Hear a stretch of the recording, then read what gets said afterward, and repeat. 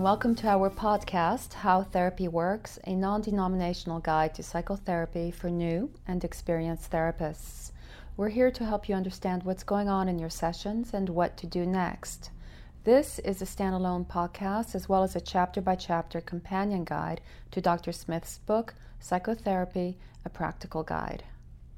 I'm Jeffrey Smith, and I'm Associate Professor of Psychiatry at New York Medical College. And I'm Amelie Southwood, a mental health counselor in private practice, certified in EMDR.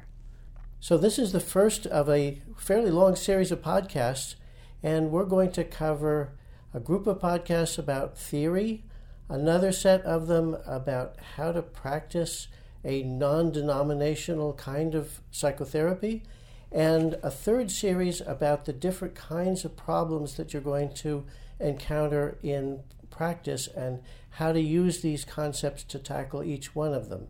However, today we're going to start with something a little different and very, very practical.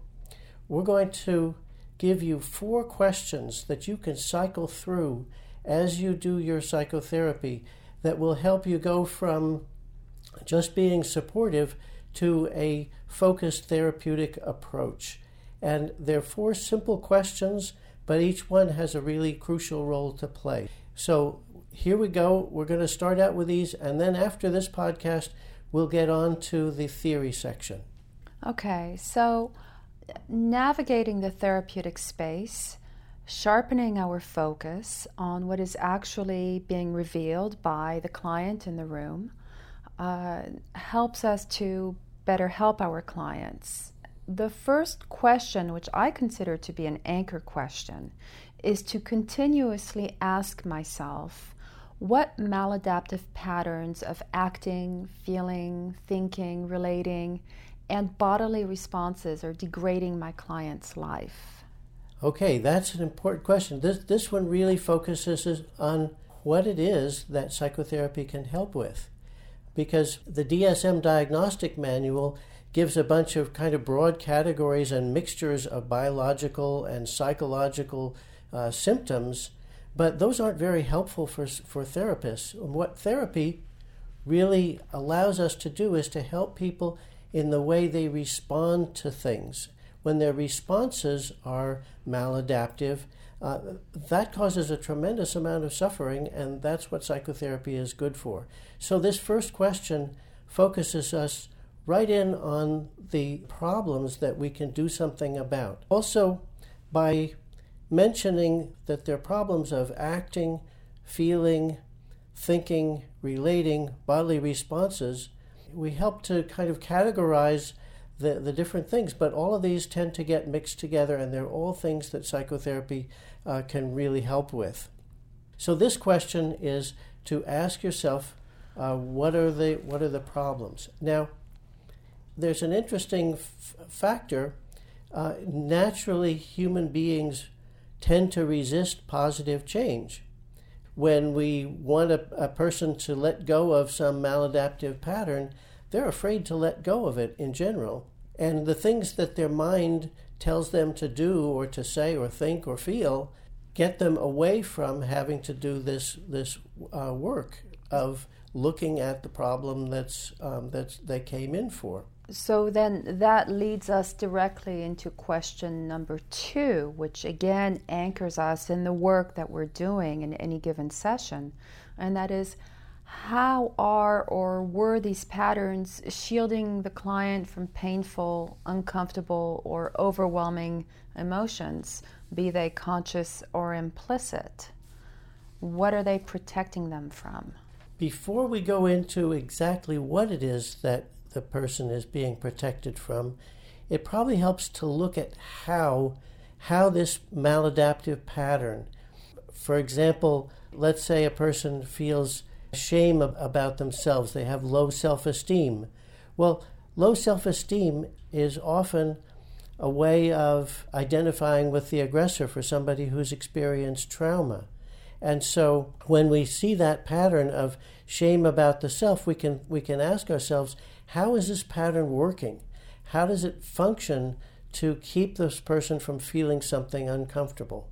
And that's going to help us immediately to begin to home in on how this is working and what's going to happen, what is going to be the cost in a way to the client of letting go of that maladaptive pattern.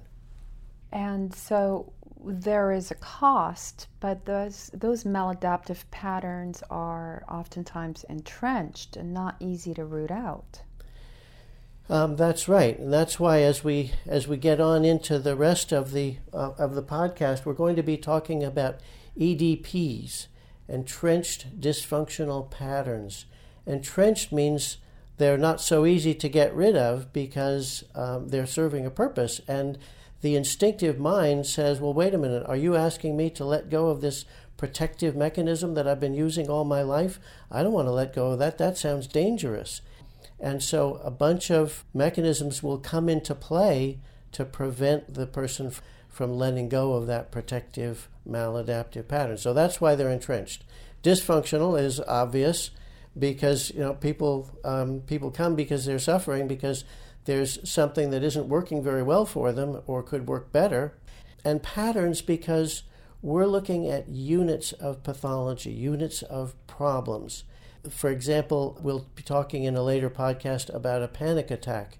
That's a pattern. It's a pattern of a bodily reaction, a psychological reaction, oh my gosh, I'm going to die, and then actions. What does the person do when they're experiencing a panic attack? So that's a pattern that sort of acts as a unit. So we're going to be talking about EDPs as units of pathology, and we're going to find that one person can have several of those units.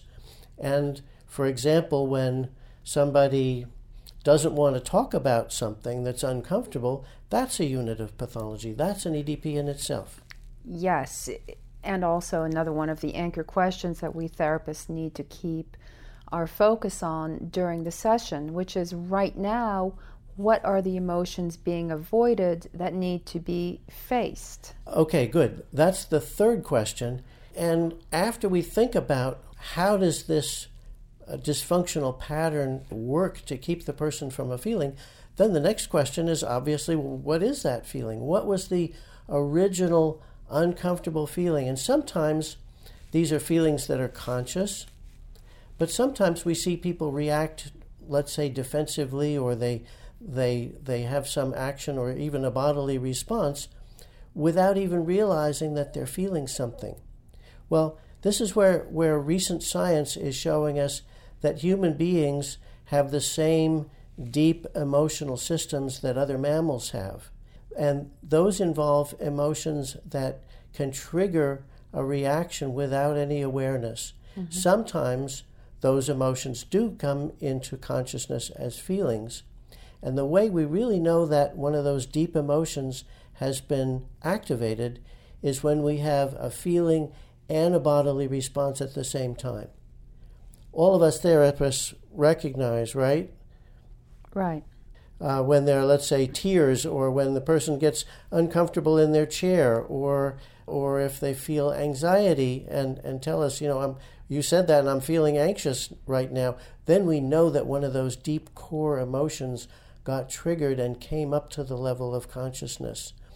Those are the things that set off maladaptive response patterns. And so the third question is to ask ourselves, what exactly was the feeling? What were the circumstances, and what was the feeling that related to those circumstances that was so uncomfortable that the person had to have some drastic response? I'll give you a dramatic example of that. Very often, people come in because of depression. And what I can tell you from having sat with them and listened and asked this third question, very often depression involves low self-esteem, which is actually a more hopeful response than the kind of absolute hopelessness, absolute powerlessness, absolute negative feeling that was really triggering it in the first place. In other words, in order to take control of an uncontrollable situation, the instinctive mind comes up with the idea of, I'm a worthless person, because there's a little bit of hope in that. Because if you're really a worthless person, maybe you could try extra hard to be a little better, and maybe there's some hope there. So depression can actually be the lesser of evils. And that's what you find out when you ask that third question. And then ultimately, the question that we always have to keep in mind is, how can I help my client move towards willingly and safely making changes and experiencing difficult feelings? That's the fourth anchor question, isn't it? Right, and that's a very, very key question, because we're always working with the person as they are, and there are times when we're asking them maybe to face a very difficult, painful emotion that they're not really prepared to deal with. I saw a combat veteran recently and realized that he had been telling me about some really, really terrible experiences that he'd had in wartime, and he never had any tears about it. And we talked about that and realized that what was missing was compassion for himself. And he said right there and then, "Oh no, I couldn't deal with that. I'm afraid I would unravel if I had any compassion for myself." He could feel compassion for others, but not for himself. And so we sort of said, well, we'll talk about that, and we'll see if someday we can come to a point where it might feel safe to open the door to that kind of feeling. But we're not going to do it today, because that's just too much for right now. So then taking our time to and giving them the support so that they can willingly and safely, I think safely is a very important concept here, to make those changes and experience difficult feelings so that they can achieve a higher level of functioning. There's a lot of research that says how important it is that the goals of you as a therapist and the goals of your client really need to be in alignment. And if they're not, that's a problem. And so this question focuses on working together to make this a safe and positive experience, even if it does involve going into pretty deep and uncomfortable feelings.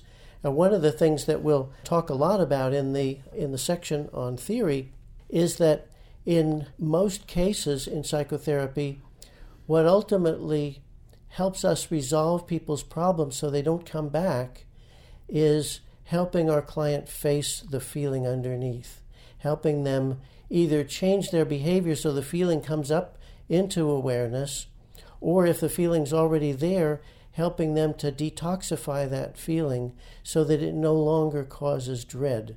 And at that point, then whatever the maladaptive pattern is that was there to avoid that feeling no longer has a reason to be there.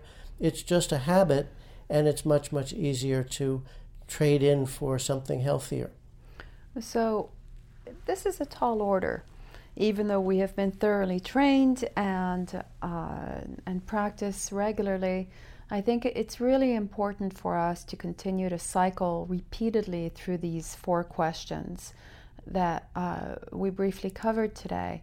And the 4 questions are: 1, what maladaptive patterns of acting, feeling, thinking, relating, and bodily responses are degrading my client's life?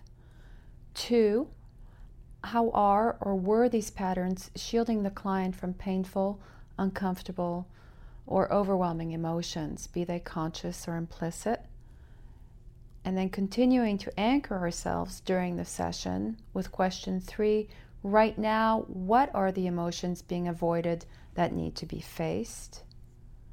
And 4, how can I help my client move towards willingly and safely making changes and experiencing difficult feelings?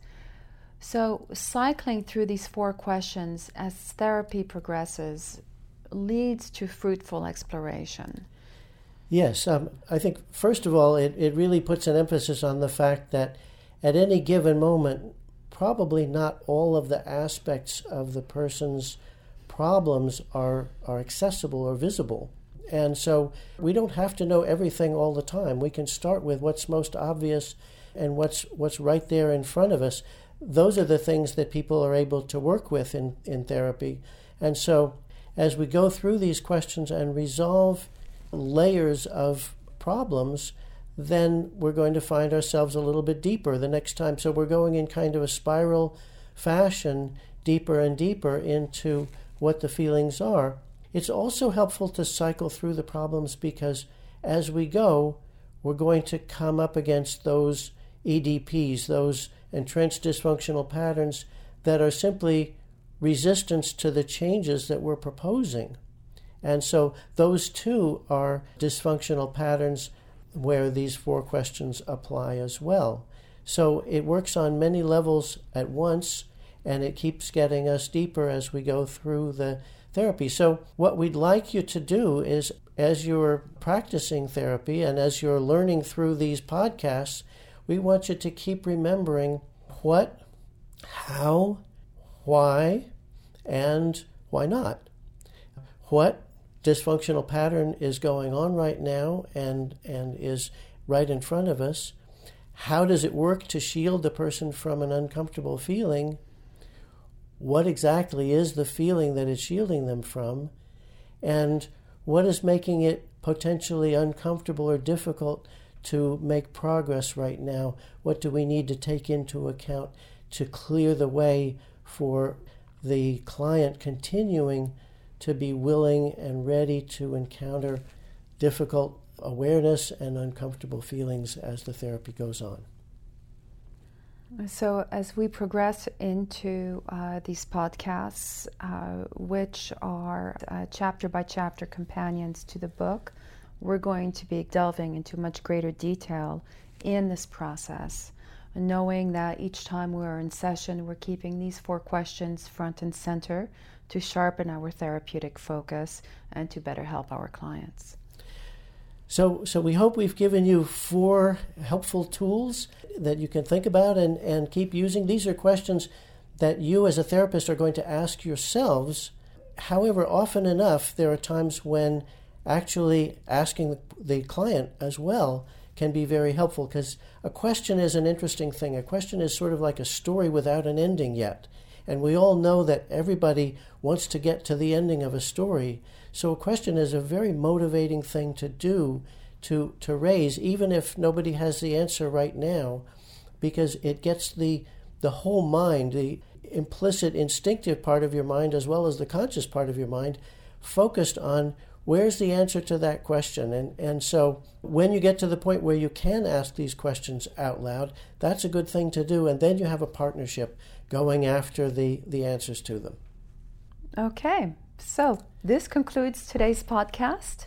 Thank you for listening to the end.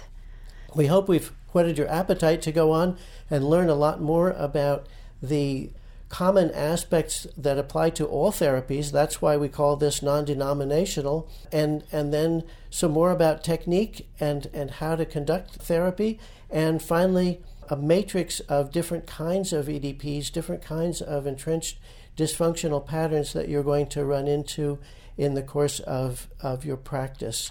So welcome to our podcast series. Yes, welcome. And in the meantime, we'd love you to visit Dr. Smith's website, www.howtherapyworks.com, where you can purchase the book, Psychotherapy, A Practical Guide, and find other articles for clients and therapists. And we look forward to spending some time with you in our future podcasts. Thank you so much. Thank you, Dr. Smith. Okay, bye for now. Bye-bye.